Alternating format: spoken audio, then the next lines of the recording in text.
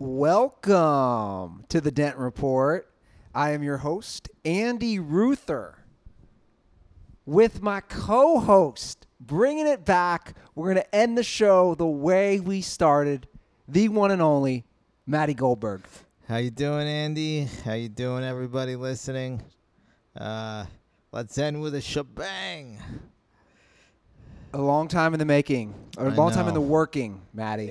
It's very hard because the last time I saw you was March 11th, and we went to a hockey game. And I mean, could you predict? I mean, personally, and just the world, what has happened in those 6 months or 7 months, 8 months? Yeah, insanity. And doesn't it feel like it was 10 years ago? What's been weird about this year is that it feels like it was so long ago, but also last week. Exactly. Like I met Nick D'Alessandro that night, and he's a great guy, and I feel like I met him like 20 years ago. Yeah. Was that I think it was March 12th. No, it was March 11th because it was my niece's birthday. So it was the 11th, okay. Yeah, it was a Thursday. I did the Dent Report. I said that COVID wasn't going to be a big deal. Dirty Sports you did. Yeah, Dirty Sports. And then we go to the hockey game. We're at this weird restaurant. It's like a Hooters. Tilted Kilt. Yeah, it was Wednesday, March 11th. Some hotties there. I was a little jealous because the one girl was said she liked Nick's glasses, so I was pissed. And we're like sitting there, and they're like, Oklahoma City versus Utah got canceled. And then they say Rudy Goldberg got COVID. And then Tom Hanks got COVID. And I was sitting at the hockey game. I'm like, oh, shit. It's on. Yeah. And I thought Rudy Goldberg was going to die. And, you know, he's still playing basketball. Sure. But it's intense times. Yeah. I mean, I don't think any of us saw this. No. I guess some people did. Yeah. I mean, my little sister was like watching some podcast when they're talking about Italy because Italy got it a lot worse first. Yeah. And they're like, what's going on in Italy is going to come to America in about a week. And I'm like, no, it's not, you know, because you're just hoping against hope because you know how awful and terrible it is. And then, like, for yourself, personally, I mean, it's brutal. It's awful. Yeah. It's really just a really awful thing that it does to people. Mm-hmm. And I want to share this. You know, after my dad passed away, the doctor said above anything that he's ever witnessed as a doctor, as far as diseases, viruses, cancer, he's never seen anything like COVID, what it does to the human body. So, like, aggressively just destroys your lungs. Yes. So think about that. I just want that to sit in for everybody. So when a doctor says, I've never seen anything like what this does to the body, and think about all the awful things out there. Yeah. It's real, man. And obviously I'm dealing with it, you know, firsthand, and it sucks. Yeah, really man, sucks. I don't God, I mean, like, when you were in Cincinnati, one of the things I was enjoying was your Walt videos, and they were a lot of fun. They were very funny, and you guys seem like it's a tough time for him because he lost his wife. How long was your parents married? They were married almost 50 years. This would have been 50 years this year. So I thought it was just really beautiful that you kind of went home, and because, you know, he needs somebody there, you know, and I felt like you guys were having a lot of fun, and it's a weird world that just insane shit happens, and you just don't expect it, you know? Like, I'm just deeply sorry for you, and, you know, I don't know what else to say, and just, it's just crazy that you lost both of your parents in a year, and I don't even know what else to say. It's all right, man. There's really not much to say. It was a good 3 months for me. It was a great 3 months, I should say. Yeah. Being home. You know, I keep telling people that You all right? Yeah, I'll be all right. I might be crying. I didn't mean to make you cry. No, it's all right. It's all right. I've never seen you cry before. I cry a lot now. I'm sure. I've cried a lot. I've cried more this year. It's crazy when you deal with loss and mourning. Yeah, because absolutely. You think you've dealt with it. Yep. Multiple times. Yeah. You think you can't cry more. Oh, but you can. Yeah, I know how close you were to your father too. I mean, you guys had this really cool relationship. You were really close to your mother, and I don't know. I'm just. So my mom. Here's the thing. My mom was probably my best friend, and I've come to realize that. No, I noticed that. Like she knew. She had your back. She knew everything about me, like everything. She had your back, and I'll be honest. I don't mean to. I hope this doesn't insult you. No, but you're a little different than your brothers. Like your brothers took more of the, like traditional route of like dentist, military stuff like that. You know, family, kids, and you're out in L.A. You're doing comedy. You got this podcast. You live in Venice by the beach.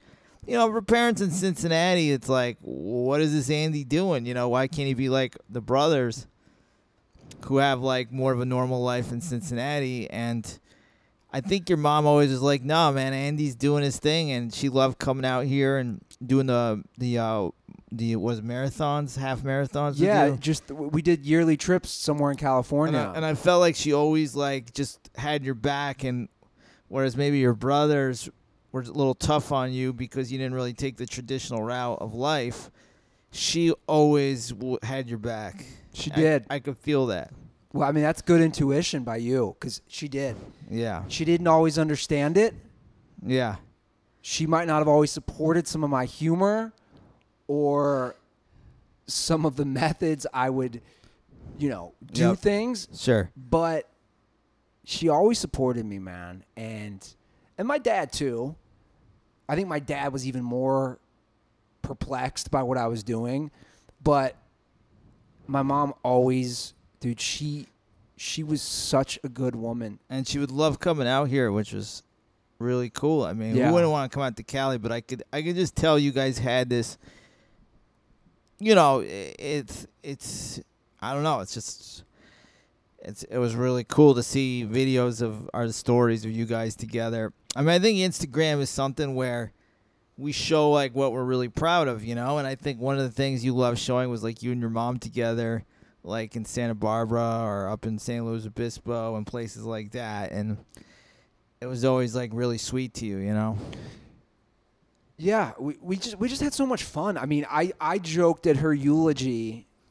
I said I would do trips with my mom that people do with their girlfriends or wives. Like, that was kind of our relationship, that we did fun road trips together. Yeah. And we talked about whatever, the car rides. Like, I could talk to my mom about anything. I mean, anything. Yeah. And a lot of people can't do that with their parents. No. But we could talk about anything. And my mom had her convictions and she had her opinions, but she was always ready to listen and talk with things or about subjects we might not agree with, right?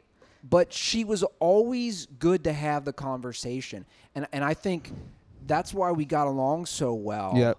Because, I look back on it, I didn't really fight with my parents, Matty, and I'm lucky. Yeah. Like, my whole life. And, you go through your things at times, but I've obviously reflected a lot this year. I journal all the time now. Obviously, I go to therapy. All those things. Like, I had a really good relationship with both my parents, and that's obviously why it's been so hard for me, because you just don't expect stuff like this to happen. No, it's going to be a very hard, just your whole life, but the next 2 years will be extremely surreal. Like, when you go back to Cincinnati, if you move back to your house, I mean, it's going to be so bizarre not seeing him there. Yeah. I mean, your whole life, Yeah. You've lived in the same house your whole life, correct? Yes. Like when you grew up. I Yeah. mean, it's just going to be odd, like just, waking up in the morning or a Saturday afternoon and not seeing them around. And I think your brothers are cool. I've heard them talk. I mean, they're tough on you, so they'll be there for you, and you'll be there for them. And it's Here's the thing. My brothers are tough, but they're really supportive too. oh yeah, I mean, And they know how hard this is going to be on me. Yep. Like, because they all have families. Exactly. They got kids. They got wives to deal with. So, like, that's why this summer was so great, because my dad and I, we had each other. Everybody always says, oh, it's great you were there for your dad. And I always say that went both ways. Of course. That was reciprocal. Yeah. My dad was there for me when I needed it just as much. That whole process, after my mom passed away, the 2 weeks I was home in January, then when I came back because of the pandemic, we were there for each other. Yep. And, my brothers are going to be there, and I know they know, like, the funeral was really tough for me when it started. Was it like a live funeral or? It was. That's good. And I was proud that, they had to seat every other row. Yeah. But I'd say probably still 150 to 175 people came out. So there was still good support. The bowling team? There was some of the bowlers out there. Nice. But it was really tough for me at first. I mean, I always think about, like, what COVID has done. I mean, there's deaths, but I think about your dad and later in his life, and there's, like, there's things that he enjoys, and I always like, damn, he can't go bowling anymore. Like, that's, like, what you live for. Well, look, man, I said this on Dirty Sports. Yeah. You have to find silver linings. Because Well, I got a question for you. go for it. What's next for Andy Ruther? Like, personally. Like, let me throw you. I know you're very vulnerable and sensitive right now, but do you feel like you want to meet a woman and settle down? Or I think that would be good for you right now. It's funny you say that. I was just writing today to myself. I think now more than ever, I am ready to be a father. Wow. I just thought a girlfriend. We're going 3 steps ahead. Well, hold on. That doesn't mean I'm going to be a dad in the next 12 months or the next 24 months. All it means is everything I've gone through, seeing how important my relationship was with both my parents. Yep. I think that would be, like, bring so much joy to me. Luckily, that's one of the reasons I'm moving back. I have 7 nephews and nieces, and 6 of them are between the ages of 2 to 8, which I always say is a great age. It's a lot of fun. It's a lot of fun. Like, I just moved. I don't know if you guys know, I moved out of the house the Path built. I live maybe 5 minutes away, and now I live near my younger sister, and she has a 3-year-old, and he's a lot of fun. He's learning about football, and I'm kind of passing the torch where I help with my niece. Now it's my nephew, and it's easy. Like, being the uncle's fun, because you're right. Yeah, you don't got to put him to bed. You don't got to give him to eat. No. He comes in, he asks for an Oreo cookie. I give him an Oreo. He loves me. I don't have to tell him no, you got to eat your vegetables. Sure. But I think for you, I mean, I'd love to see you get married, and I've known you many years, so it's like, I've known the crazy Andy. I've seen the drunk Andy. I've seen, Andy who wants to stir the pot up, and I feel like you've come a long way, like life, it's tough sometimes, and, but you were maturing anyway, Well, thanks. Look, and I'm still a lot of those things still. We're like onions. You just keep peeling layers back, and we're all those pieces. Sure. Again, I'm not saying I have to have kids right now. I think I'm probably more ready after what I've been through this last year. But what the plan is for me right now is I am going to go back and live at the house I grew up And look, it might be hard at times, but here's the thing. Here's the thing. I find peace, even though my parents aren't there, and I know what you're saying, and there are days where it sucks. It's going to be surreal. I mean, look, I was home. My dad was in the hospital. Yeah. I basically watched the house while he was in the hospital. Did he pass away in the hospital or at home? Yeah, he passed away at the hospital. Oh, jeez. It was one of the worst nights. I mean, the two nights my parents passed away are the two worst nights of my life. Like, I don't really wish that upon my worst enemies. No. Seeing what I had to see in person and deal with. Yeah, I know. It's very traumatic. I mean, I remember for myself, my father was in hospice. I actually saw him die. He was like holding on. I was like, listen, we love you. When you're ready to go, you can. And I swear to God. I mean, he couldn't talk. He was in so much pain. He nodded, and then that was it. And I'm like, Mom, he's gone, you know? And it sucks, man. It's just, especially both your parents. I mean, I was thinking about you, too, and I was like, I don't know if I could deal with losing my mother, you know? When you're going through is fucking hell.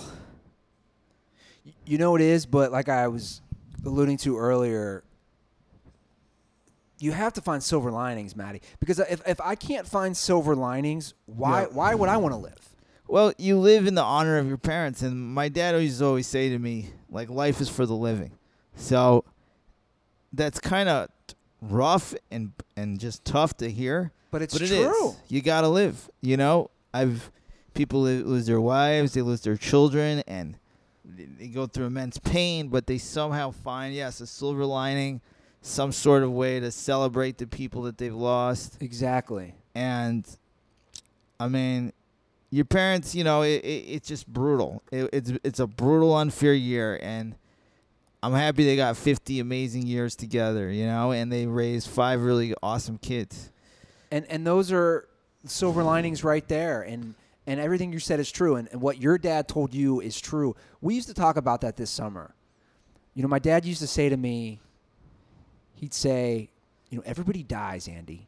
Yeah. And I hated it because it is brutal, and it's true. Yeah. And obviously I know that because I had already lost my mom. Mm-hmm. But when he would say that, I didn't like it, but I also was glad because in a way he's saying, look, man, I'm going to die someday. Your brothers. Yep. You are. His point was that we're all going to die.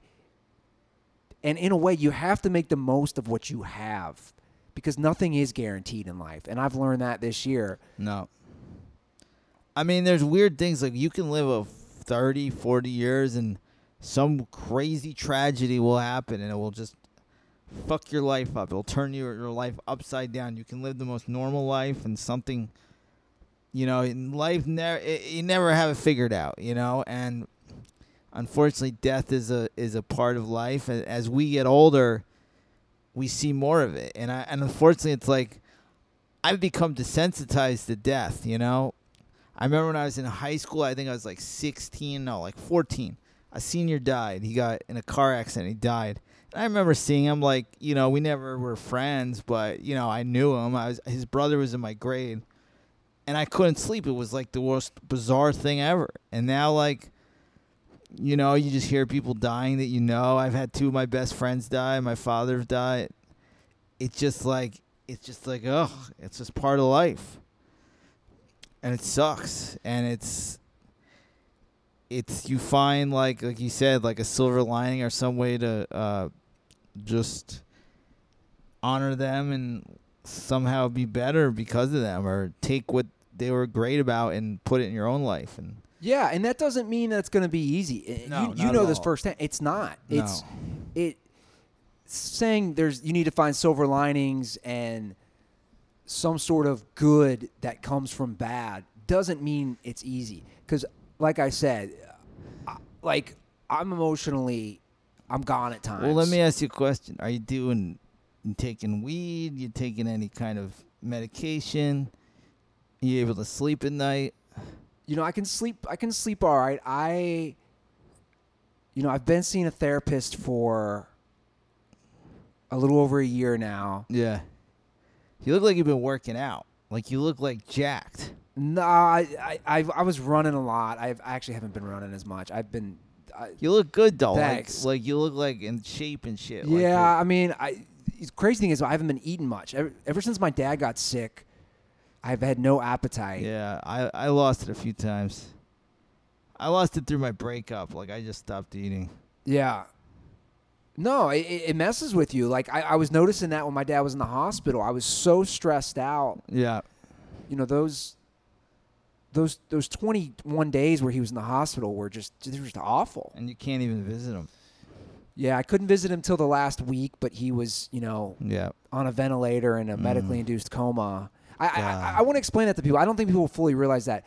Just so you guys know, when somebody goes on a ventilator, and I had to witness it with both my mother and my father, which sucks. Yeah. When somebody goes on a ventilator, that means, the tube is down their throat and they're also in a coma, a medically induced coma. But you can't talk to them. I mean, you can. There's people who believe that Can they like nod or anything? No. I mean, look, there's different opinions on can they hear you. Yeah. I like to believe that they can, and I treated it that way for both my mom and my dad. Sure. But it's really difficult to see. It's really difficult to see. And, my dad was in not a good state, both parents, and seeing them like that it's just truly traumatizing to witness that for a week and just see them, but it's not them, if that makes sense. It looked, when my parents passed away, it looked nothing like how they looked. Yeah, physically. I mean, I went, my father, the same thing. It's just, being in a hospice the last few days, it's sad. It's just. How long did your dad, how long did your dad have cancer, Matty? Well, they gave him 6 months, and then he died in 6 months exactly. And it was like, at first, he's like, I'm going to fight it. I'm going to beat it. But chemo was so nasty that you just kind of give up. Like, I felt like after a few months, he's like, okay, I'm just going to sleep. Because he slept maybe 20 hours a day. I spent a lot of time with him, and he just slept all the time. He couldn't stay awake. So he just started deteriorating. I was just like, all right, fuck the chemo. It's just making it worse. And, when they give you the last few days, you're just seeing a guy in a bed and that's it. You just can't really do anything, can't eat. You're just waiting time, And then like family members are taking time just looking at him. And it's very surreal. I had a lot of dreams about him. I had like dreams where he was confused. I had dreams where he was happy.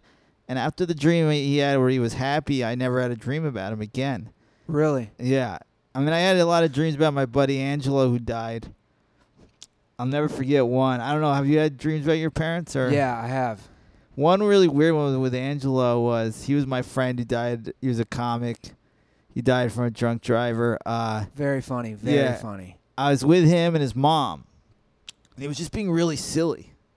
And I said to him, I go, do you know what happened to you? I was like, I got to tell him what happened to him. And he looked at me like he didn't want to know. And that was the end of the dream. Like, he looked at me like, don't tell me. When did you have that dream? Probably about a month after he died. Because a lot of people tell me they have the same dreams about their friends or their family members. Like it's almost the same themes. Yeah.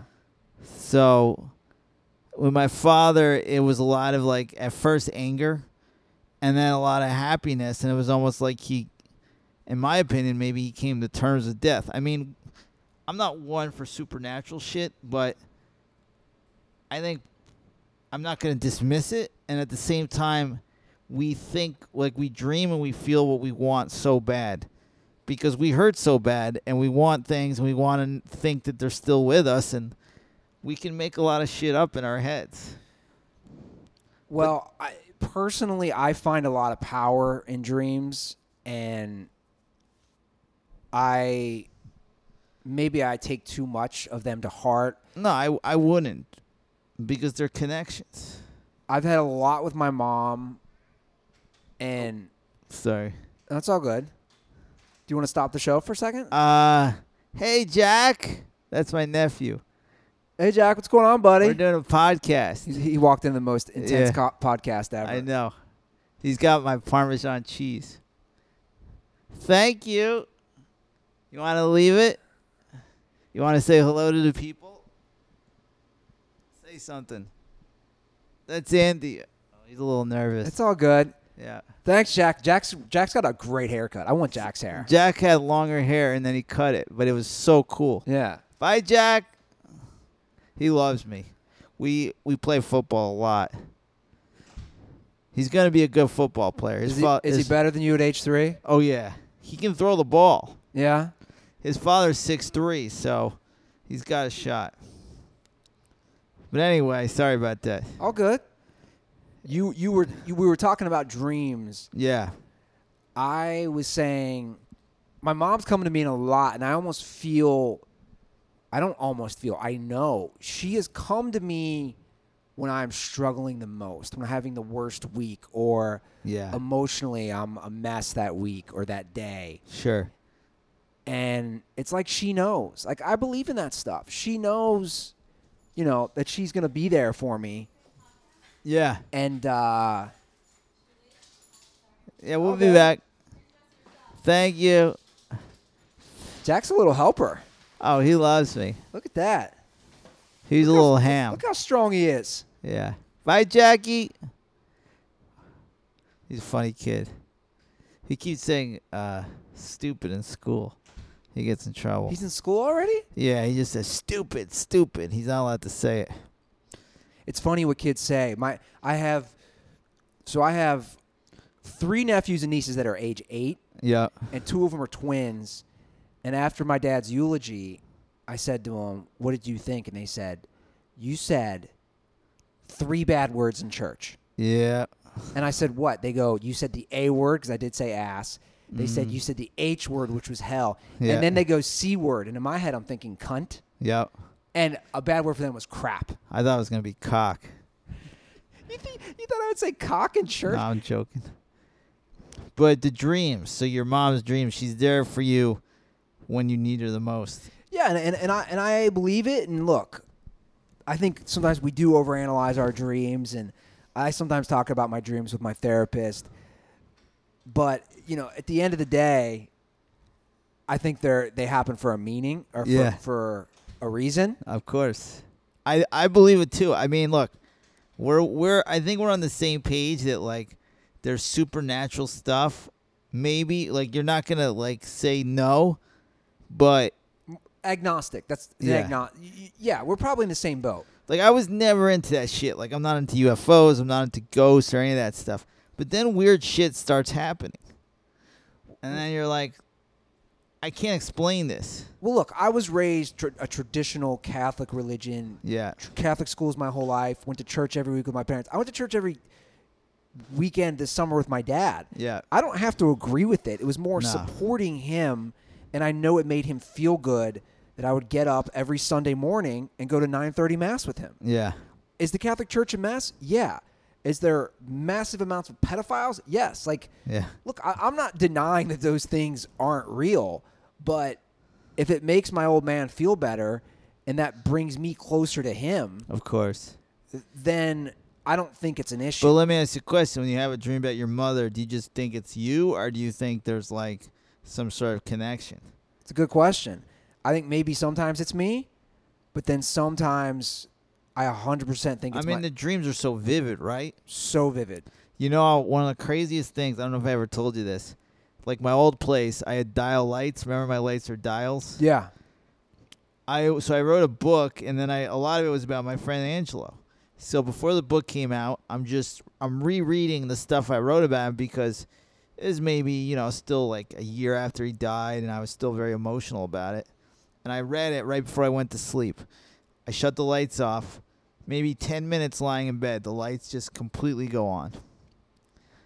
And I'm not going to say I don't know. Yeah. But I'm not bullshitting. I have no reason to bullshit you. I have no way to make money off this or say this. I don't really go on anywhere and tell about this, but that's what I experienced. And I can't say whether it's true or not. But It's very odd. I do believe in that stuff. I think the idea of a spirit coming to you and turning on the lights or messing with you, I think is very real. I can't, I just... You can't prove it ever. No. And again, like, a lot of people tell you, well, your imagination wants to believe these things because you're hurting so bad. It's like your mind tricks you into, like your vivid dreams and this and that. It has to be something more. So, at my parents' house, yeah, if you're in the shower and you flush a toilet or turn on the dishwasher or the washing machine, cold. Yes, the water will get instantly cold in the shower. The morning of my dad's funeral, I'm the only one in the house. Mm-hmm. There's no one else there. There's no one to flush the toilet, run the dishwasher. I'm taking a shower. This has never happened in my entire life being at my parents' house. Ice cold? Out of nowhere, it gets ice cold for like 20 seconds. See, that's like... I would think like he's like, yeah, I just want to fuck with Andy a little just to tell him I'm still around. And that's what I'm saying. Yeah, it's just kind of fun. But if it's true, who knows? Who knows? Maybe something happened which caused the water to be cold. But I just find it interesting that in my entire life of ever being at that house. And that's a moment you'll never forget the rest of your life. It's never gotten cold unless somebody's there. Unless somebody flushed the toilet, turned on the washing machine, or turned on the dishwasher. Yeah. And nobody was there. And it just got cold. And that could be my dad being like, hey. He's having a little fun with you. I know it's going to be a rough morning for you, and we're going to bury me, and you have to get up in front of people and talk about my life, and it's not going to be easy. But I think in that moment, if it's real, he's just having a little he's just like, it's like a practical joke, like just like, hey, I'm still your dad, and I'm having fun with you. And my dad had a wicked sense of humor, man. Yeah. The last time I spoke to my dad, it was he has to, because you're such a whack job. And then, like, I've never really seen pictures of him younger, and he looked like you. Yeah, we looked a lot alike. And he has, like, this kind of, like, I'm a fucking wacky guy. Like, I'm going to do some dumb shit. Like, at a party, he's the type of guy that will do something really silly. So my dad came, he basically came from nothing, both my parents. Yeah. He grew up in the Great Depression. He was born in 1943, and his family was very poor. Always Cincinnati? Yeah, on the west side in White Oak, which is the western side of town. Like, my dad had to buy his own first bicycle. It's like they had no money. Yep. So he always was working. He was, I talked about this in the eulogy. He was a self-made man. Yeah. But he had a sense of humor. I'll share with the listeners this, which I shared. And he lived in Forrest Gregg's house. I think I was wrong on that. I think it was the guy who, before Forrest Gregg, who didn't coach that long. Okay. Because Forrest Gregg was a good coach. Yeah, they bought the house from a Bengals coach. So the last time I spoke with my dad was September 2nd, as far as when he was conscious. Yeah. He was in the hospital, and my little brother was FaceTiming him. And my dad didn't know I was at my little brother's house. So my little brother yells downstairs. I'm playing with his kids in the basement. Hey, I'm on with Dad. Come up. And I come upstairs, and my dad's in the hospital. And the minute he saw me on the screen, he goes like this. And he gives me the middle finger. That's beautiful. And that was my dad. Yeah. And then I said to him, Dad, how are you doing mentally? And he said verbatim, Andy, I have a catheter in me. I haven't bathed in 3 days.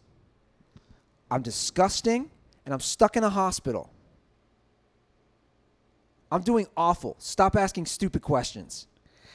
That's pretty funny. And that was my dad. Like, he busted my balls definitely more than any of his sons. But you know what? My brother Greg put it best. He goes, Dad busts your balls more than us because he knows you can take it. Yeah. And I think I can handle it. I have pretty thick skin. I'm sensitive for sure, but I have thick skin too. And that was it, Matty. That was our relationship, and I love that. Like, I love that memory. Like, I know it sounds crazy. My last memory speaking with my dad is him giving me the middle finger. That was our relationship. Yeah, it's sad. I mean, he seemed like a funny guy, and he had to be because you're such a character. I mean, the fruit always comes close. So, I was a lot like my father. My father was a fucking maniac. Always getting in trouble and stuff and being an idiot. And I kind of I remember when I was a kid in high school, my dad was like, "You don't have to do a homework. Just don't be a jackass like I was." He just didn't like when I acted up in class. And, I could see your dad being a goofball. I just from the videos, it was fun. It was very beautiful to watch you guys together. And I just knowing that he lost his wife and, I don't know, man. It's 2020. It's the most fucking bizarro year, and it's like a bizarro year personally, and then like the world too. And yeah, well, for me, it's a year that I have to just keep fighting myself, and like I said, looking at ways to find some sort of silver lining. And I think I'm doing all right with that. And I think for the most part, I have prepared myself. You can never prepare yourself. I'm going to take that back. But I have done necessary steps, is what I'm going to say, in the last 3 or 4 years, maybe even 5 years of my life to try to improve who I am as a person to help me with this stuff. And my parents have also paved that way. People say, like you're talking, people say all the time, I don't know how you could deal with losing 2 parents in 8 months. And I say, look, my parents raised me. They did a damn good job raising me. Yeah. And if anyone can handle this, it's going to be me and my brothers. Because my parents... I think a nice lady's going to be very good for you. I mean, here's the thing. I look at, I got to meet some of your college friends in Vegas. So, Jesse is probably, your best college friend, I'd say. Yeah, he's one of them for sure. And he loves you. And you're kind of you were seen kind of yeah, Andy's a dickhead, but that's Andy. Andy's going to we're going to go to a bar and he might start a fight with some guys, No, I was not the fighting type. I was not really a fight, but might say something or show his dick or get us thrown out of the bar. Sure. But that's Andy. We love him, and it's a lot about you because you can be a little crazy, when you were younger and stuff, but your friends still always had your back. They still loved you and you loved them. And that's always what I saw. And it is a weird time because you almost live through your parents and the idea of you want them to be at your wedding. Sure. Well, now they're not going to be there. You want them to see your children, or you want them to be grandchildren or grandparents. And if you have children, they'll never see them. So it's hard.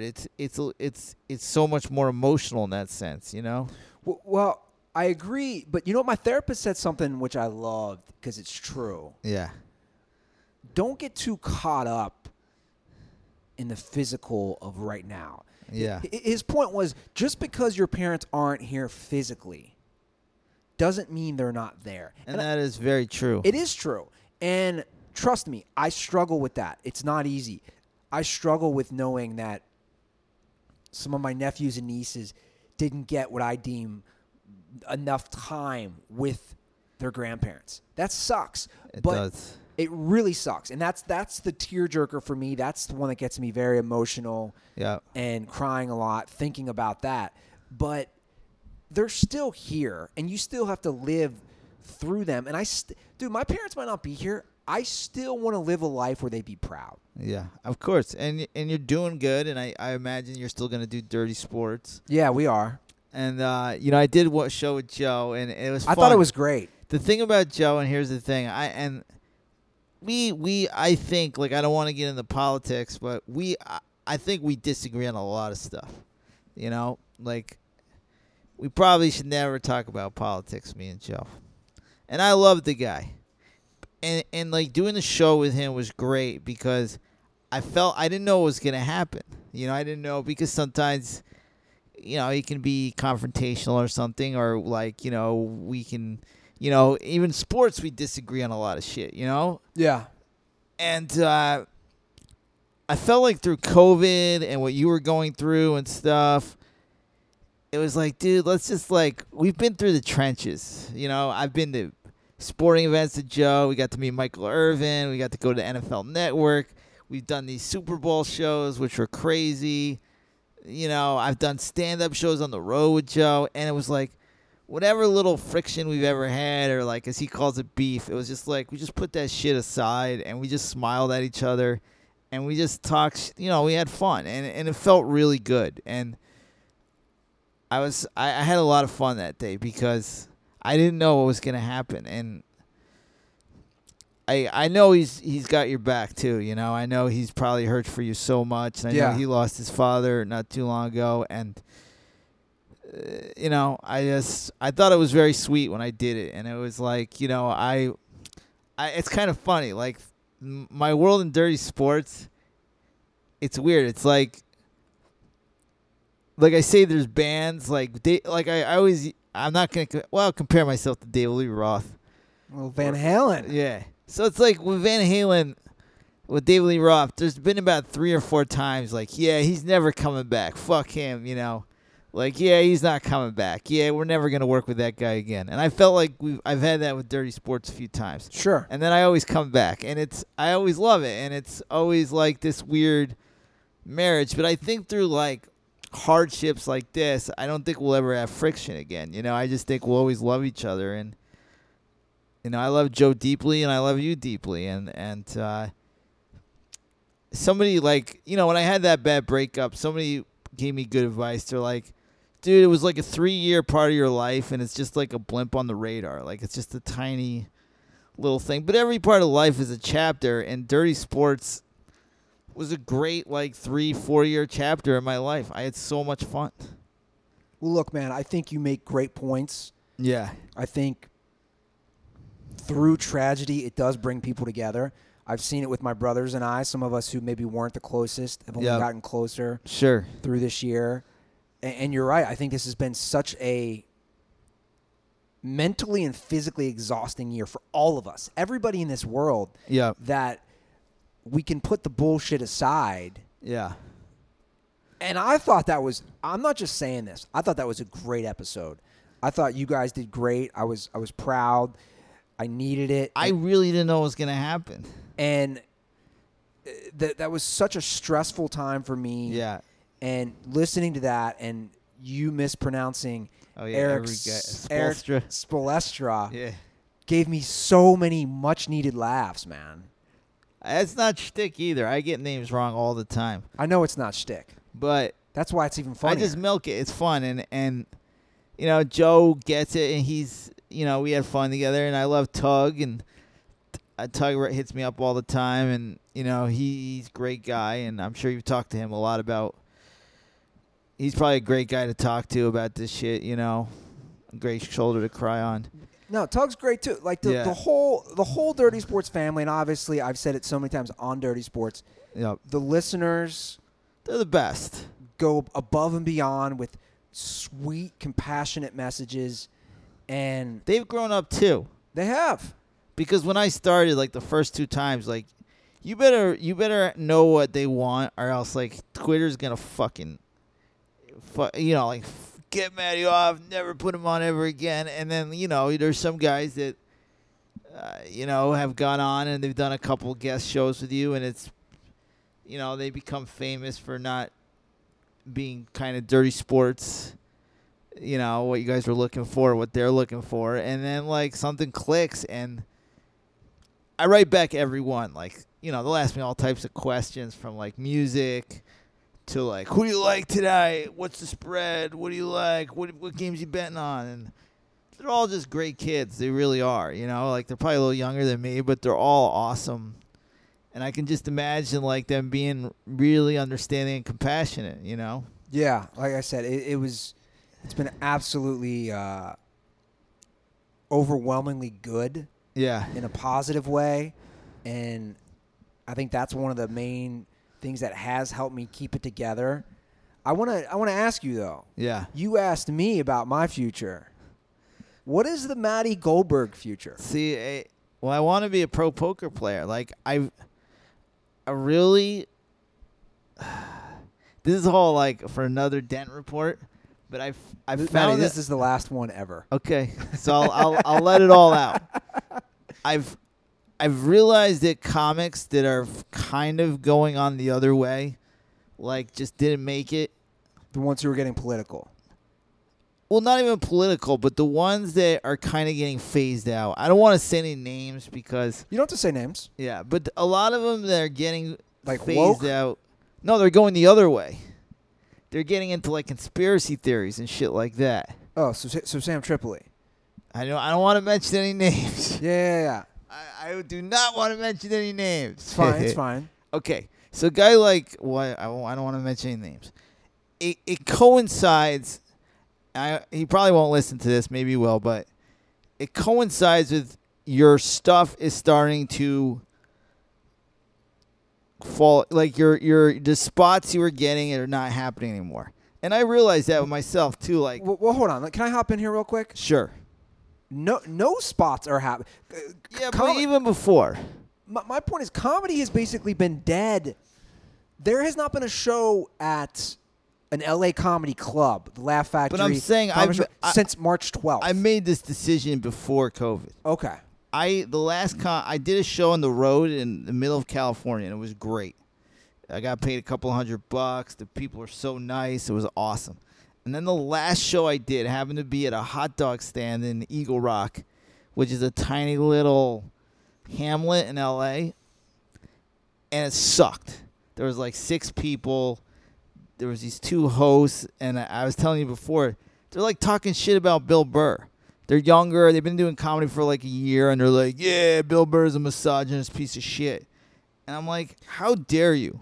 Like, how dare you be a year into this and go after a guy that's been in the trenches for 20 fucking years? Top 10, easily, top 5 all-time comic. And forget about that. Probably spent 6 years in Boston, like doing the worst fucking gigs. I remember he did a gig. He used to do a gig where they'd put him on a bus for like Yankee fans to go to like the World Series. I forget what it was. And then they would have him like entertain people.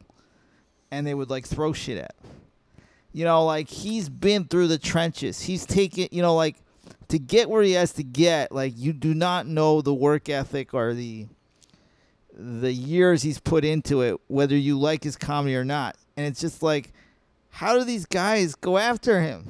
And it's like a different generation. And because they suck. Well, first of all, going after any comic in your own stand-up set is just odd. And well, that's why I felt like it's a different generation and I don't really fit in. And I felt like I wasn't having as much fun as I was before. And I was getting very upset by not moving up the ladder, and I was getting angry. And I'm like, I don't want to feel that anger anymore. Smart. Like, I don't want to look at what other people are getting, because you would get so mad when this person got this and you weren't getting it.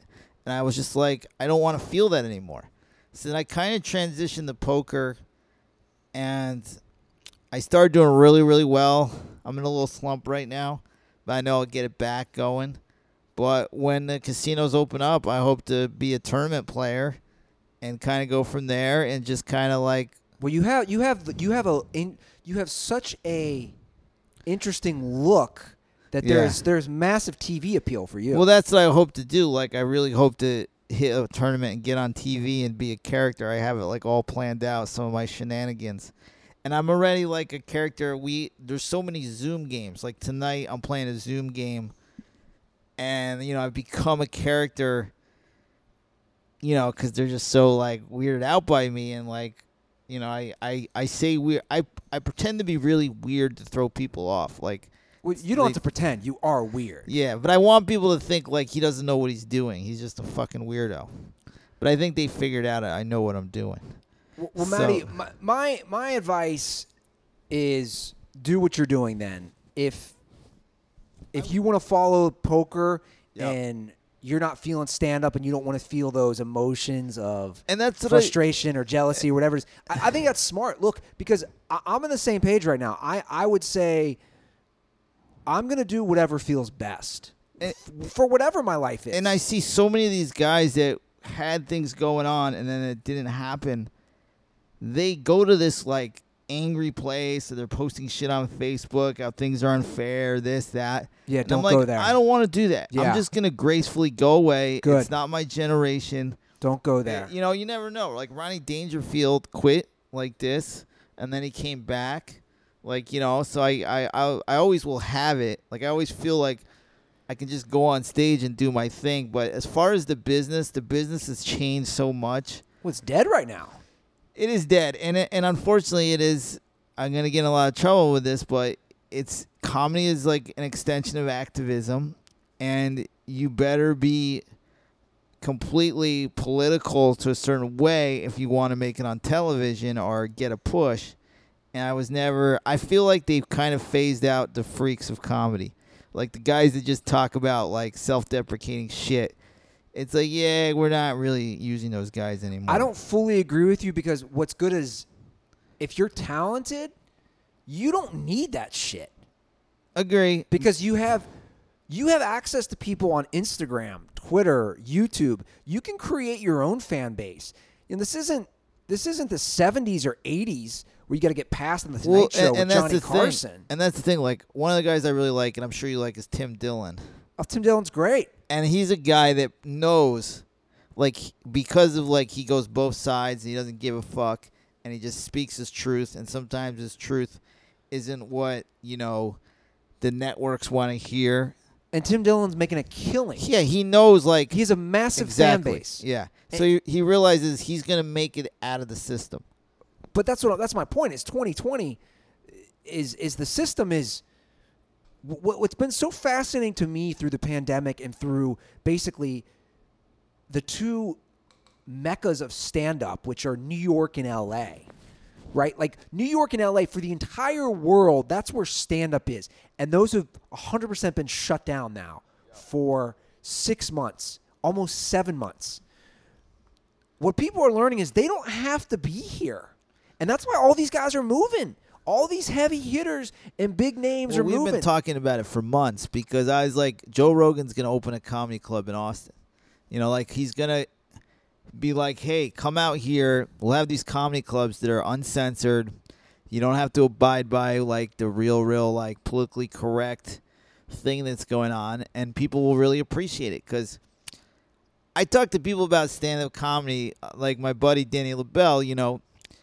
He's doesn't really do stand-up anymore, and he's unfortunately gone to this place on Facebook where he's more Republican, and everybody sees him as this like crazy alt-right psychopath, and you know, like he gets unfriended, like hundreds of people unfriend him, and then people write about how he's a fucking crazy person, and he is crazy.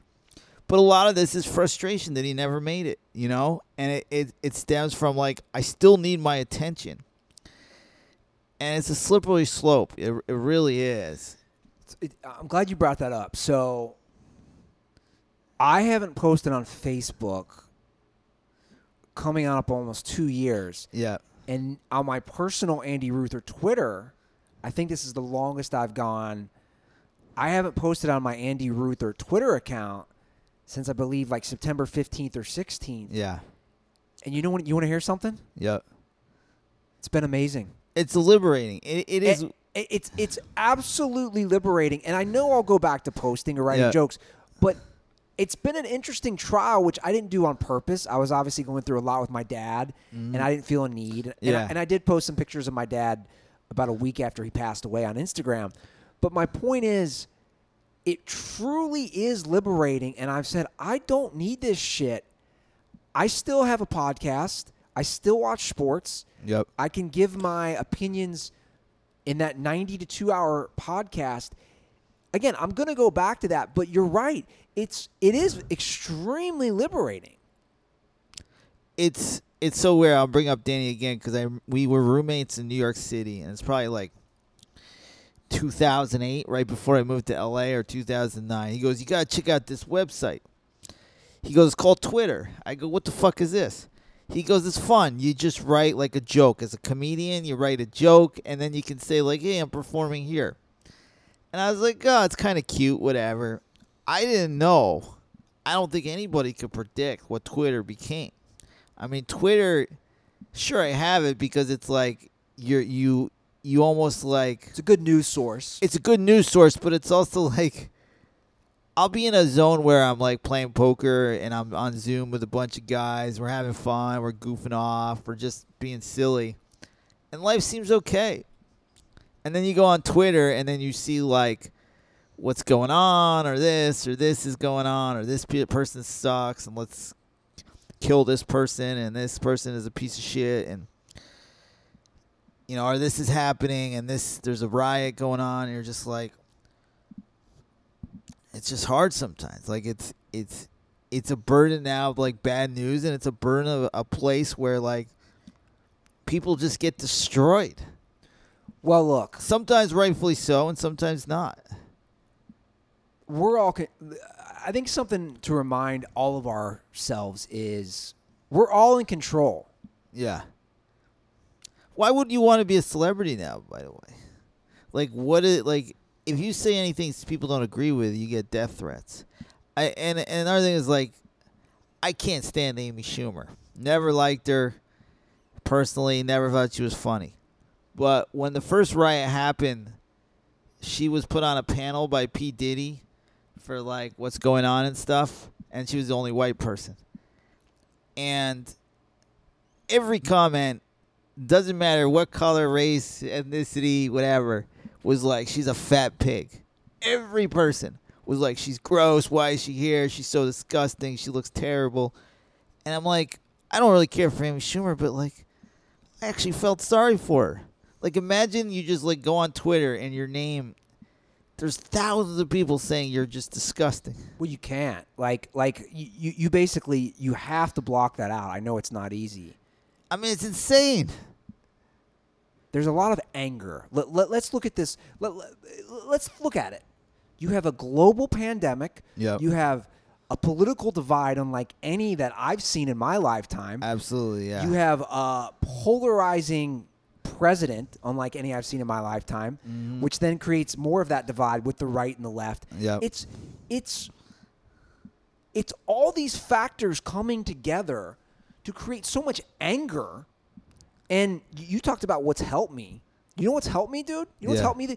People always ask me, what has helped you the last few years? So many people say, man, you've calmed down so much. You've relaxed so much. Yeah. You know what's helped me? I can line them up. It's pretty easy. Therapy. Running. Writing in a journal. Yeah. On a regular basis. Reading. Weed. Running. Hold on. Oh, sorry. Sensory deprivation. I still do that through my float labs. Yeah. And exercise. Yeah. It's really like I just listed five simple things have completely mellowed me out. Yeah. And I'm learning, and I still have my moments where I'm a jackass or I get angry or frustrated. But like, I don't know, man. Like, mental health is so important now. I tell people so too, important. Like I tell people like I feel like unmotivated or I want to do this or I'm trying to get acting work. I'm like, what are you talking about acting work? There's no acting work. I'm like, just feel somewhat happy because it sucks right now. What's the future, Matty, that you're bringing up acting? I can't answer it because I think legit, I'm not trying to do doomsday. Yeah. I think legit, I'm just going to say it. I think the city of Los Angeles is fucked. I think everything figures itself out, and I'm trying to be positive. Like, I lived in New York City during 9/11, and you felt the same tension as I do now because every weekend they're like, do you remember, like, the Code Oranges and shit? Yeah. So they're like, we're at Code Orange, which is like, yeah, they're telling you, like, a subway might blow up this weekend. So you have to live every weekend knowing that, like, they're warning us that, like, yay, man, you go out, something might happen somewhere. We're at high alert, you know? I just don't think it compares. And I'm not trying to take away what you're saying. Dealing with a global pandemic. That is true. It doesn't matter the city, the country you go to. I want to be positive, and I try to take one day at a time because it's too painful not to. And, of course, like, I self-medicate every night. I get completely stoned, and I've gotten like I watch like 80s wrestling to escape. I just like to escape, like, because it's just sometimes it's just too much of the news. Yeah. And sports coming back has been great. I agree. But as far as like the future, I mean, I'm not positive, but I can only take one day at a time because to think about it is extremely overwhelming. Well, it is. And the reason I bring up Los Angeles, obviously I'm leaving and I want the best. You're going to be here. Yeah. A lot of our friends are going to be here. My point is the economy has absolutely been That is true. just crippled. I mean, And I lost a lot of money. I was a dog guy, so I lost $400 a week. And I was able through poker. I've survived for 7 months. Now, things are getting tough right now, but I was killing it for a while, and I have trouble sleeping because it's like to sustain my life, I got to win tournaments, and it's like it gets on you. But I can't even think about the future because I want to think everything figures itself out. We get a vaccine, we go back to normal life eventually. But the way the news cycle is, I can't tell you what's going to happen tomorrow. It's so insane. look, I think things will eventually correct themselves for sure. But again, Yeah. I think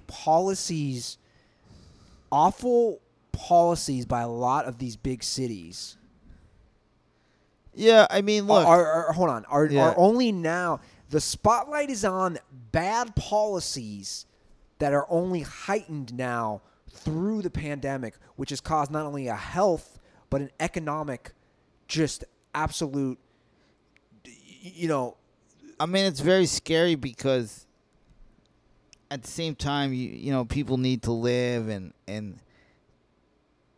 people like whatever they like to look forward to is the most important thing in their life. So if you're a trivia guy and you go to the same bar every Wednesday and do trivia and you see your friends, and you have a couple beers and you have a shitty day job, like that Wednesday night, to have that taken away from you for everybody is fucking brutal. And it's, I don't want to get too political with the cities. I mean, I'm very lucky. My sister is crushing it. So, like, our family's in good shape. It's not political because I don't have a party. Yeah. The facts are the facts. Every major city is extremely left-leaning. Well, they don't know what to do. And but hold on. And every major city run by uber liberal policies is a fucking nightmare. Like this isn't me. I'm not saying that the other side would be any better, for the record. Yeah. Because I don't know. Sure. I don't know if Republicans would do better. But my point is the policies that were created, again, nobody saw a global pandemic. That's why, like, for me, it's interesting. That's why I say, like, what happens to some of these cities? You take a city like Los Angeles. I can't answer that. Well, I don't expect either of us to answer that.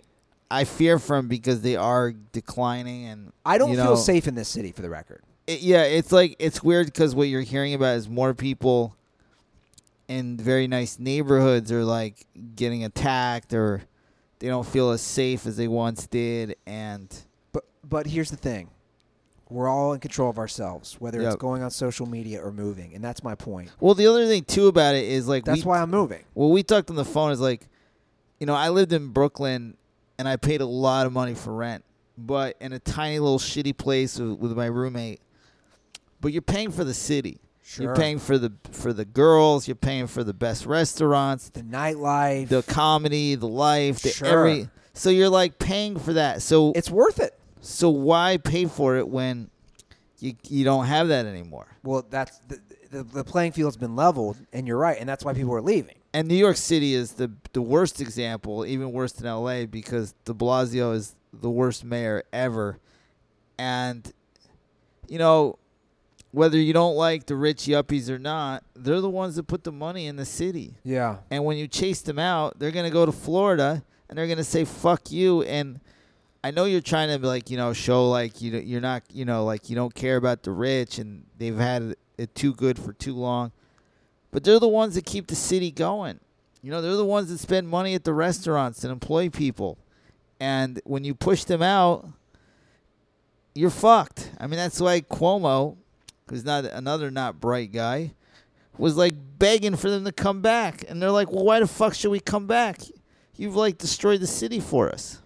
Yeah, it's really we are at a interesting spot in history, and I agree with you for the most part. Yeah. I think things do correct themselves, but I think some of these corrections are going to take a long. Well, I think time. I do believe Trump has to go. I just think he puts fire on the. He puts gasoline on the fire. He puts gasoline on the fire. He does. He thrives. He thrives off division. And he's a mess, and the whole COVID thing is even like a mess. He's not faking it, by the way. I know a lot of people think he's faking it.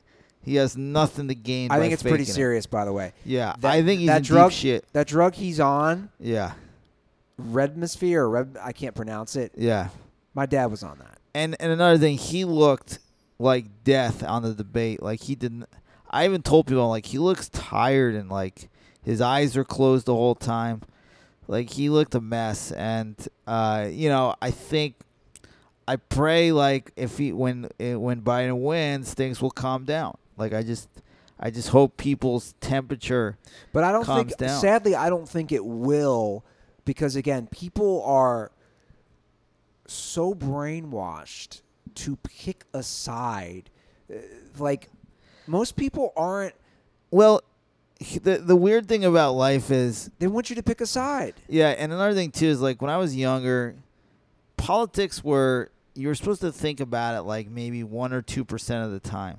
Like maybe around the election, you're like got into a candidate, and Sure. then like you could like work with like a Republican and a Democrat could work together and like talk about it for 5 minutes at lunch and not give a fuck afterwards. Just kind of like, yeah, well, this guy this and then just like forget about it. But now it's become like you can't be friends with anybody that you disagree with.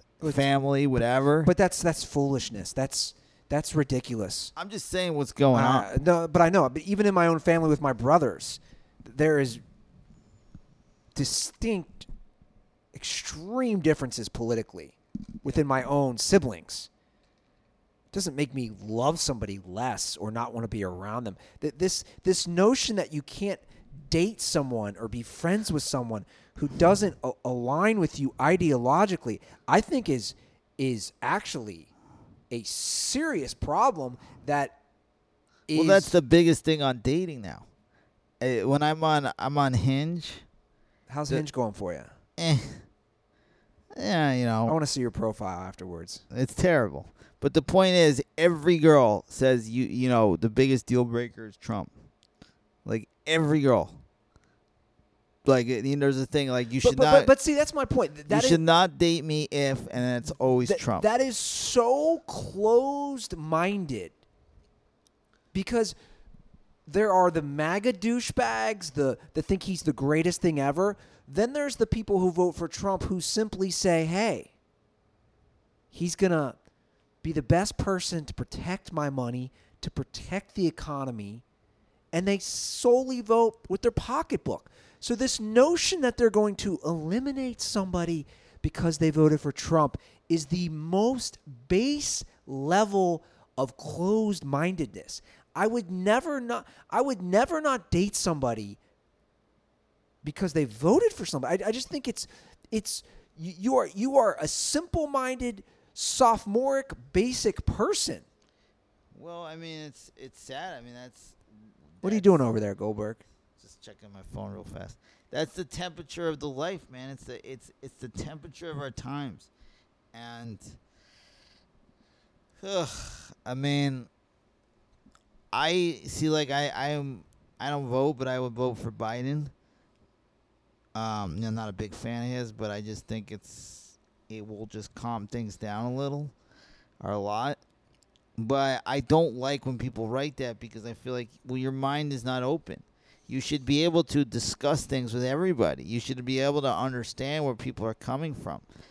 And there's a lot of times I've dated people that I've totally disagreed with in politics. And we had a great relationship. Sure. But there's kind of this feeling like, if your grandma doesn't agree with you, fuck them. If your goldfish doesn't agree with you, fuck them. They're dead to you. And you're just like, what? But again, look, that might be how people are, but just don't engage with those people. I won't. I try not to. If someone has such a simple-minded view of life, that is such a small prism that you view things, that they always have to agree with you. It's completely and utterly ridiculous. Well, it's just more of politics has been so blown up. It's become like the one person I don't like is AOC. I don't know if you like her or not. But one thing she really annoyed me, she says brunch is over. And it's basically like, we have work to do. And I'm like, no, fuck you. I'm not working for you. You work for me. If we elect you, your job is for us to not think about politics and for us to enjoy our lives. And you're a politician and you take care of us in that sense. But we don't have to do anything for you. We don't have to put in work for you. Like, how dare you? Like, I'd want a candidate to be like, hey, man, like, I'm going to make sure you have brunch and you can relax and enjoy your life. Maybe I'll run for politics. Move back to Ohio. You should. Go independent. You're a bright guy. There was a dude. I mean, I'm not going to compare him to you because he was totally different. But he grew up in Woodstock, and he was like this Marilyn Manson guy. And he started calling like the public. I was like 18, so I used to watch Public Access. And he was always calling the Public Access show about politics. And like, he had like a lip ring. He had the whole fucking deal. Yeah, sounds definitely like me. This is like 90s Marilyn Manson guy, whatever, fucking color hair. And then he really got into politics. And then he got his own show. And next thing I know, he's got a fucking suit and tie. His fucking lip ring is out. And he's like, I respected him because he wanted to do things the right way. He's like, I want things to change. I'm going to run for office and try to make change. I think you'd be great at it. too many demons in my past. I wouldn't do it. There's too many demons. And also, that would be funny if you were running for something big and then they found out you shit in somebody's laundry in college. No, you know what my move would be? You put it all out ahead of time. Yeah. You openly talk about it. So that'd be your first speech? Like, I just want to let you know in college, I shit in somebody's laundry. Just so we can let it out so nobody finds it. I was a dumb kid. I was stupid. I was drunk. That'd be pretty funny. I think that life is not one that looks very appealing to me. It's not because it's like the people will love you, but the people, it's like sometimes I like, I'm not a big Ben Shapiro fan. I don't understand why he does it. Like, why do you do something where people hate you so fucking much? But also, just as for every person that hates Ben Shapiro, loves him. That is true, but he's can polarizing. You take the hate? Like, how? He's making a lot of money off that. It. Is true, but to take the fucking hate. Like, I'm not even talking about him. Anybody, from AOC to him to all these people, you can have people that love you, but the hatred. It's like so weird. Like, some people get off on it. It's you like wrestling. Yeah. It's the villain wrestler. But you're acting then. It's like a wrestler is a bad guy. He goes, the more people hate me, I'm doing my job. Yeah. But if you're a politician, or somebody that like talks about politics or life, and you're so hated, it's like how do you go on? Like, I would be so sensitive. That's why I never post on Facebook, because I'm like, if I post something, I don't need somebody telling me like, oh, you suck at comedy. He has shitty opinions. I always thought he was a hack. I can't handle that shit. And I see that with my buddy Danny. It's like, well, he posts all this controversial shit that he knows is going to piss everybody off. And then everybody just tells him he sucks. And then he's fat and this and that. And he's stupid and he's dumb. And he always sucked at comedy. And it's so mean. Well, look, you know yourself and you don't post, and that's smart. Yeah. And that's the important thing, is what makes us happy. At the end of the day, all this stuff, it's what makes you happy. And I know for me, to kind of just bring it back there real quick. Yeah. I knew even before my dad got sick that going home was going to make me happier because I was happy this summer. Yeah, you were telling me, you're like, I feel relaxed. I feel refreshed. And I'm with loved ones, and I don't feel safe in Venice anymore, and I'm not digging the whole vibe of greater Los Angeles. That doesn't mean that I can't come back either. Like, you know what I'm saying? Like, it is bizarre with the tents. Like, there was a couple tents like 5-6 years ago, and now you just, like... Everywhere. It was weird. I hadn't been through this greater part of LA, like the greater city of it, and I finally did like a month ago, and it was like 6 months because I basically had no reason to. I'm going to go, you know, it's because I'm near Hollywood tonight. Yeah. Like, I'm not that far. I'm going to go do a little joyriding to get one last... And you'll see just thousands of tents. Where is it real bad? I know Joey Diaz was always talking about it. Everywhere. Is it on like Lancashire? It's like you don't have to even look. In Hollywood? Yeah, I'm not sure, but I remember I was in a car with somebody, and I'm like, holy moly. Like, it's like towns and cities. I remember a year ago doing I did a bachelor party in Venice. I walk out the back door, and these are like, there's like apartments and houses, and there's rows of hundreds of tents. And I'm like, where did this come from? But again, Matty, it goes back to my point of this is years of feudal policies and bad decisions. And look, dude, the proof is in the pudding. These decisions led to this. Yep. And then you talk about gasoline on a fire. Then you had a global pandemic unlike anything we've seen for 100 years. Yep. It's just only exacerbated this whole process. And that's why for me this summer, I was like, dude, I'm in the suburbs. I'm in a house. Obviously, I was hoping to be back with my dad again. It brought me so much peace and comfort to live that different lifestyle. Am I going to miss the beach? Hell yeah. Am I going to miss the weather? Yeah. Dude, there's a lot of things I'm going to miss. In fact, I started a list of things I'll miss about L.A., and I had like 50 things already. My prediction is you're going to meet a nice lady. I really think so. In like 3 months, you're going to be in a really good relationship again. And... you know, you got sports and you got the DS, and that's still, I mean, people still need sports, man. It's a beautiful escape.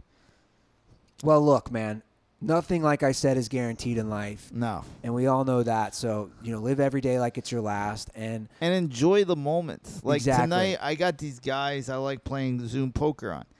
And I never met them before. And now I've become buddies with a lot of them. And we're totally different and all this shit. And I look forward to that because it's good to escape, you know, and it's life is really precious, man. It really is. When you think you have it figured out, you really don't. Yeah. You know, and I mean, I don't mean to get, I know it's like 3 years in the past, but you know, my relationship with Miss Yukon, it really ended badly, and you know, I thought she was the one, and I thought, you know, we'd get married and all that shit, and that was like a mind fuck because I thought I figured life out, and then it was like when she left, I had to refigure out life, and I think you're going through that right now, and it's very hard, but it's something where you can't beat yourself up. Like, you can't, like, you're like, all right, I got to do something new, or I got to meet a girl, or I got to have a kid. It's like, nah, just chill out, read a book, smoke a little joint. I agree, and that's my point. That's why I was saying there's no pressure on me to do anything. No, and happiness is all that matters, or just, well, not even happiness, but just not feeling like you want to die or just being so fucking depressed. Just like your mental state is so important for everybody right now. Like, one of the memes that I kind of agree that it's like you don't have to write like a novel, you don't have to write a movie, you don't have to fucking do this. Just be happy right now. Yeah. And it's not always easy, but you can control. My mom would always tell me, you can control your own emotions to a degree. Yeah. And you can. Matty, I'm so glad we did this. I'm glad.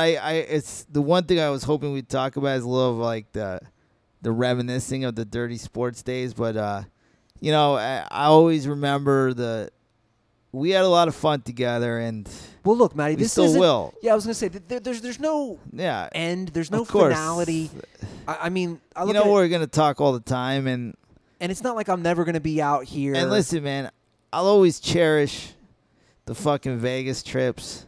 Oh, we had trips. So much fun. Great trips. It was so insane. Do you remember how high I was that night? I'll never forget playing poker. and you were... I went to Woodstock 94. Did I have that backpack on? Yeah, and there was a guy in Woodstock 94 that we would always see. He was naked. And he had painted on his stomach, "We'll trade food for acid." Amazing. And he'd wander around. And then like 6 hours later, you'd see him, and he'd just be like smiling with like sunglasses on, like, there he is again. What the fuck is wrong with that guy? You were that guy that night. You were just wandering around the casino with your fucking... So high. And you were just like, hey, hey, I'm just walking around. It was pretty funny. I mean, I'll never forget, too, the when the girls were going at each other in the bathroom when we were doing a podcast. I thought that was pretty... a great memory. The girls going down on each other? Yeah, while we were doing a podcast and just like none of us could concentrate. Just hearing the moaning. Oh, it was beautiful. Even Joe, like I felt like Joe was very stoic, and I could tell he was like, Like it even got to him. To me, I was like, holy fuck. I will say, Matty, those Las Vegas trips during March Madness in particular, oh, they're so much fun. And your friends are great. And It was fun, and they were characters, and it was just fun. Well, look, man. if they do March Madness this year, yeah, you gotta come out. I'm sure they're gonna do it again. Yeah. That's a fun group to be around. I mean, you're watching guys throw chairs at TVs. I mean, you can't get better than that. Oh, the smells of that bathroom from just... And the smut shack. I mean, look, here's another thing, too. There's a guy that won't be named, and I'll wrap it up. I mean, my brother-in-law says that was the greatest show ever. He even likes the show that we got in a fight on. You know, he's like, it's good. My brother-in-law's got a southern accent. So you're talking about the one with the kid from Buffalo. Yeah. I mean, that was insane. He was such a dick, but it was insane. It was so insane. I mean, I'll miss the smut check. It was a lot of fun there, too. You know, I've been in that apartment since January of 2010. I mean, I go back to before even when you did a podcast with the guy on the couch who I always liked. And Sports Zoo. Yeah, and he was a fun guy, and he was a good yin to your yang, but Prano took it to the next level. Like, yeah. Prano he always says I talk shit about him, but I love him to death. I really do. Well, Matty, this is the final Dent Report. I love you, buddy. We did it. I love you, man. I'm sorry I made you cry, man, but... Why are you apologizing for that? It's all right. Crying is good for me right now. It is. You're a great dude, man. I'm sorry we had a few falling outs, but the beauty of life is that's all in the past. But that's the beauty of life, too, man. Yeah. I don't even look at that stuff. I don't even think about that stuff anymore. No. And it's just fun that we were able to always become friends again and just let that shit go. God, now I'm thinking about you at that In-N-Out in Barstow. Oh, my God. I was so fucking high. You couldn't even... I think there's a video out there. You couldn't even talk. I don't know what happened on the way home, but... You ate an edible. Every once in a while, I get, like... I have to pee every 5 minutes. And I felt like the whole way back, I was going to piss my pants. And I think I tried to piss on the side of the In-N-Out. You did. Did I piss on the side? You're like, I just got to pee. Yeah, they had a bathroom, too. I got a funny video. Oh, that was a great video, yeah. You're like talking about some mist or something? Oh, yeah, like we're in the movie The Mist and we're all going to die or something. It was weird. Like, you also had like a mixtape of like the same 5 songs, and it was just over and over and over, and I was so high, and that was like freaking me out. Because it was like, there was a song with a harmonica that was slow. I can't remember it, but it would always come on, and I always felt like, I don't know, man. It was a weird fucking... Those were great trips. Yeah. Well, guys, we started it together. We're going to end it together. This is the final Dent Report. And I love all the Dent guys and all the dirt balls, and I'm sure a lot of them are going to hit me up. And you're going to be on Dirty Sports again. So cool. Yeah, so whatever. There's no finality to that. All right, guys. Thank you for the support on this show. We're back, and then we're ending it at the same time. Be nice. Be merry. Tell people you love them. See you later, guys.